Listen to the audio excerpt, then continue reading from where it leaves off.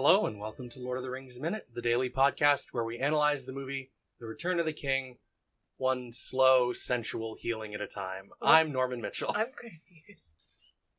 What the hell? I mean, this scene is set up I read it as very sensual. I'm Cassandra Fredrickson. Today we're talking about minute 176, which starts with just the tiniest fraction of a second of Éomer before we jump to Aragorn's reaction seeing Éomer with Éowyn on the battlefield, and ends with Aragorn tending to Éowyn's wounds, which he does for a full 40 seconds across this minute. Into next minute. Yeah. It ends with his hand on her face. It's a shot where we can see the Ring of Barahir really well. But yeah, so I guess my first note about this minute is that I guess originally Karl Urban wasn't supposed to be there for the filming of the Houses of Healing, but he kind of insisted that he should be, and he was available the day they were doing it. So he just insisted, hey, this is really important to my character. I should be in this scene. Yeah. I found her on the battlefield. Wouldn't I have been the one to bring her in? Right. So it only makes sense for Éomer to be there. It would kind of feel weird if he wasn't after the incredibly raw outburst of emotion when he found her. I don't see Éomer leaving her side, which I mean is apparent here. The only reason for Éomer to not be with Éowyn is if he has to do something as far as leadership of the rest of the Rohirrim here. Oh, okay. Yeah, I mean also we talked a lot about interring Theoden or honoring Theoden too, but yeah. I mean, I guess that's the kind of thing that could be intercut with the Houses of Healing too, but then you're just continuing to add to this scene. Right. Which they say they stress in the commentary, they only cut this for time. This is one of the scenes that no one really wanted to cut. But they cut it strictly for time. Because it just slows the whole movie down for 3 minutes. Yeah. Is this 3 minutes? It's not quite 2. Okay. But it just pulls all the pacing of the movie right after the battle. Yeah. To focus in on a single character's post-battle piece for such a long time. Yeah. That it kind of pulls the pace, so it slows everything down. She just did the coolest thing. Right? So it's nice to give her some focus. Yeah. I really like this scene. I do think especially the physicality of the way that Viggo Mortensen chooses to wring out the napkin and dab her face, and the way he's holding her hand in the background of the shot reads very sensual to me. I mean, in the fact that he's touching her, or No. It's the. Is this metaphor sex again? Maybe, because that's weird. No, she's unconscious. It's all the factors of what's going around this, all coming together. I don't know, man. The way the camera is framing his arm as he's squeezing out the rag to dab on her is look at this sexy arm. It's not, it's framed in a way that's just look how attractive Aragorn is. It's not framed in a way that this is purely a moment of healing. I disagree. I am a fan of the it's not even the female gaze, as it were, but there's in every movie pretty much where Thor is in, there's a shot of his forearms and his hands in water specifically, which is my stuff. Yeah. But this, I just saw you're gonna do a chef's kiss. Yeah, I saw. But I think I like this because we've just seen Aragorn as a warrior for a long time. Yeah. And here he's being a nurturer. Well, this is in part a callback to Fellowship of the Ring. Right. With the healing of Frodo. Right. Because that's what makes Aragorn. He's both a warrior and a healer. Right. Which I like, especially because, he's about to take the throne. Yeah. I don't find it sexy. It's weird. It's weird to think about it that way. It's like, he's being very gentle. Yeah. Like, it's not just that either. It's the, like, the way the framing is, you can see, like, really how tightly the chainmail, like, clings to Éowyn. Right. Like, showing, like, every curve of her body. Yeah. And then, like, the way that it closes in on his arm to me, like, the framing of the camera makes me feel like it's about, hey, look at this nice arm. Okay, so, like, if, like... Like, there's things about the way the scene is framed that is about the physicality of the two people in the scene that makes it read to me as more sensual than maybe it was intended to. I don't agree with that, and, like, I feel like I see that stuff everywhere, so, like... Okay, my question for you then is, if Aragorn was doing the same thing to, like a man. I don't know. And not, like, Éowyn. Because, like, I mean, yeah, the chain, like, drapes on her, and you, like, see her boobs, but, like, barely. I don't find this... We also have seen him be, like, very, like, physically gentle and intimate with Éowyn, too, like, in other scenes. Right. That were, like, clearly intended to be teased at romance. I also think it's weird that, I mean, we haven't talked about the music that's happening yet. Yeah. But, like, the fact that, like, Liv Tyler is singing it, like, Arwen is singing this song. Right. I don't know if that necessarily needs to be something that's read into the scene any more than they just thought Liv Tyler was well suited to sing what they wrote. But you can clearly see the Evenstar, like, well, not clearly, but, like, it's like blurred in the back of the frame. Yeah, like, it's right by his hand. Like, you can see the triangle, like, the outline of it. Yeah. So, like, you can always see it. I don't. Yeah, I don't agree. Mm.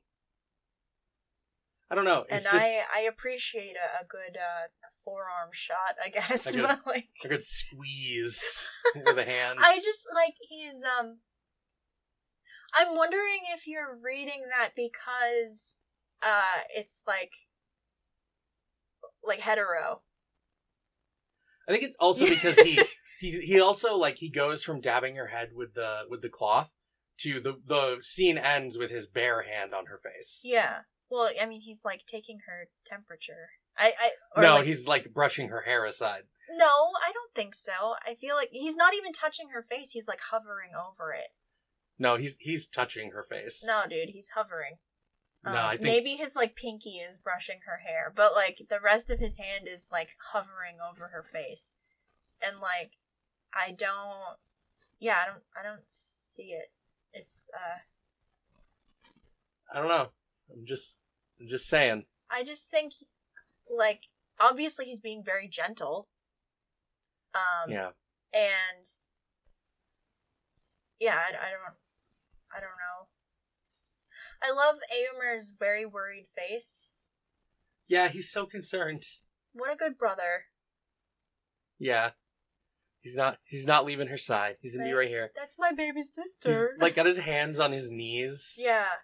I like that he's just, like, sitting on the ground next to her. Just, like, yeah. Right. It looks like he's been crying for hours. Oh, maybe he's not sitting on the ground. There's, like, a little stool. Yeah, but the way that it is, like, his knees are higher than they should be, and his arms are crossed over them. Yeah. You can see that they, like, grow healing herbs and stuff inside this area. Yeah, I think it's a really cool set. Yeah. There are these women that are clearly, like, the nurses in this place that are wearing, like, habits. Mm-hmm. Yeah. I really like the Houses of Healing scene. Me too. I think it's really important to show that Aragorn is a healer. Yes. Because he's here to restore Gondor. Right. So it's important that he's not just a violent. Warrior. Yeah. Yeah. That's kind of what my point was before. Yeah. I'm wondering if it's just because it's these two characters that you're like, I ship them. I mean, it could be that it's these two characters, but there are so many interactions previous to this where the camera or the scene is intentionally framing them in intimate ways. Yeah. That if this is doing it even a little, that would clearly be on purpose. I wonder if it's supposed to be like a callback to the scene at the beginning of the movie where, like... With her dream, because, like, we talked a lot about how they focused on hands before. Yeah. And, like, I think with Aragorn in general, like, when he's... Also with Arwen, like, they focus on hands a lot. It's just, I mean, that's really good shorthand, pardon the pun, for intimacy with somebody. You okay, first of all, you never apologize for puns. Right. But that's really good shorthand for just intimacy between two people. Yeah, but like it's definitely intimacy. I don't think it's like sensual in that way. I think I read a little sensuality into it too because of how the very next minute kind of starts with Eowyn waking up. Okay. I don't see it just here. Okay. Because while I was taking notes, I was just like, man, this scene reads pretty sensual to me. Do you know who directed this? Did Fran direct this? I think so. Okay. I think so. Do we want to talk about the lyrics of the song here, or do we want to save that for next time? We can talk about the lyrics once all of the lyrics are into the movie, I guess. Okay, yeah. Because we only get the first half of this. Roughly, yeah. Yeah. It is really nice. I really like the music for the Houses of Healing. Yeah. It's very effective. Because of how long and how little is happening, like, in this scene, I just feel like there's not a whole lot of individual things to talk about. And I don't want to talk about, like, everything to bump into what's going to be tomorrow, too. Right, yeah. Yeah, because it's like 3 minutes. Yeah. So, I don't really want to, like, to prevent us from talking about stuff tomorrow. I think her wound is interesting. Yeah, from where the shield splintered. Yeah. It's like these lined bruises that almost look like scratches, and her arm is all like purple. I mean, like, it's reminiscent of like the outside of Frodo's wound. His like stab wound. Well, it'd be similar to that, yeah. Power from a Morgul weapon. Is his was his mace or whatever that was a Morning Star? What's the difference? I would call it a flail. Oh, okay. Almost okay. Is his weapon also a Morgul weapon, or I would assume so. There's no reason not to think so. Big frickin' flail. There's no reason not to think so. What makes a blade or a weapon Morgul? I mean, in the books, it's explicit that Merry and Eowyn are wounded in ways closer to Frodo. Merry in the book, in Merry's inner monologue, when he stabs the Witch King, he describes feeling like his entire arm is numb and like dead for days. Right. It takes, because he spends time in the House of Healing too, but not as long as Eowyn. Elrond, however, references the blade as a Morgul knife, possibly implying it to be a type of weapon. So, I mean, I just assume it's because of the power of the Witch King. It, like, bleeds into whatever they're using? Yeah. At least that's the way it's framed in the moment. Okay. It's not simply that her arm is broken. It is broken. That's clear. In the book, they make it clear that her arm is broken in several places when the shield was splintered by the Witch King. So some of the bruising is just because of broken bone. But the makeup they choose is similar to Frodo's wound when it's fresher.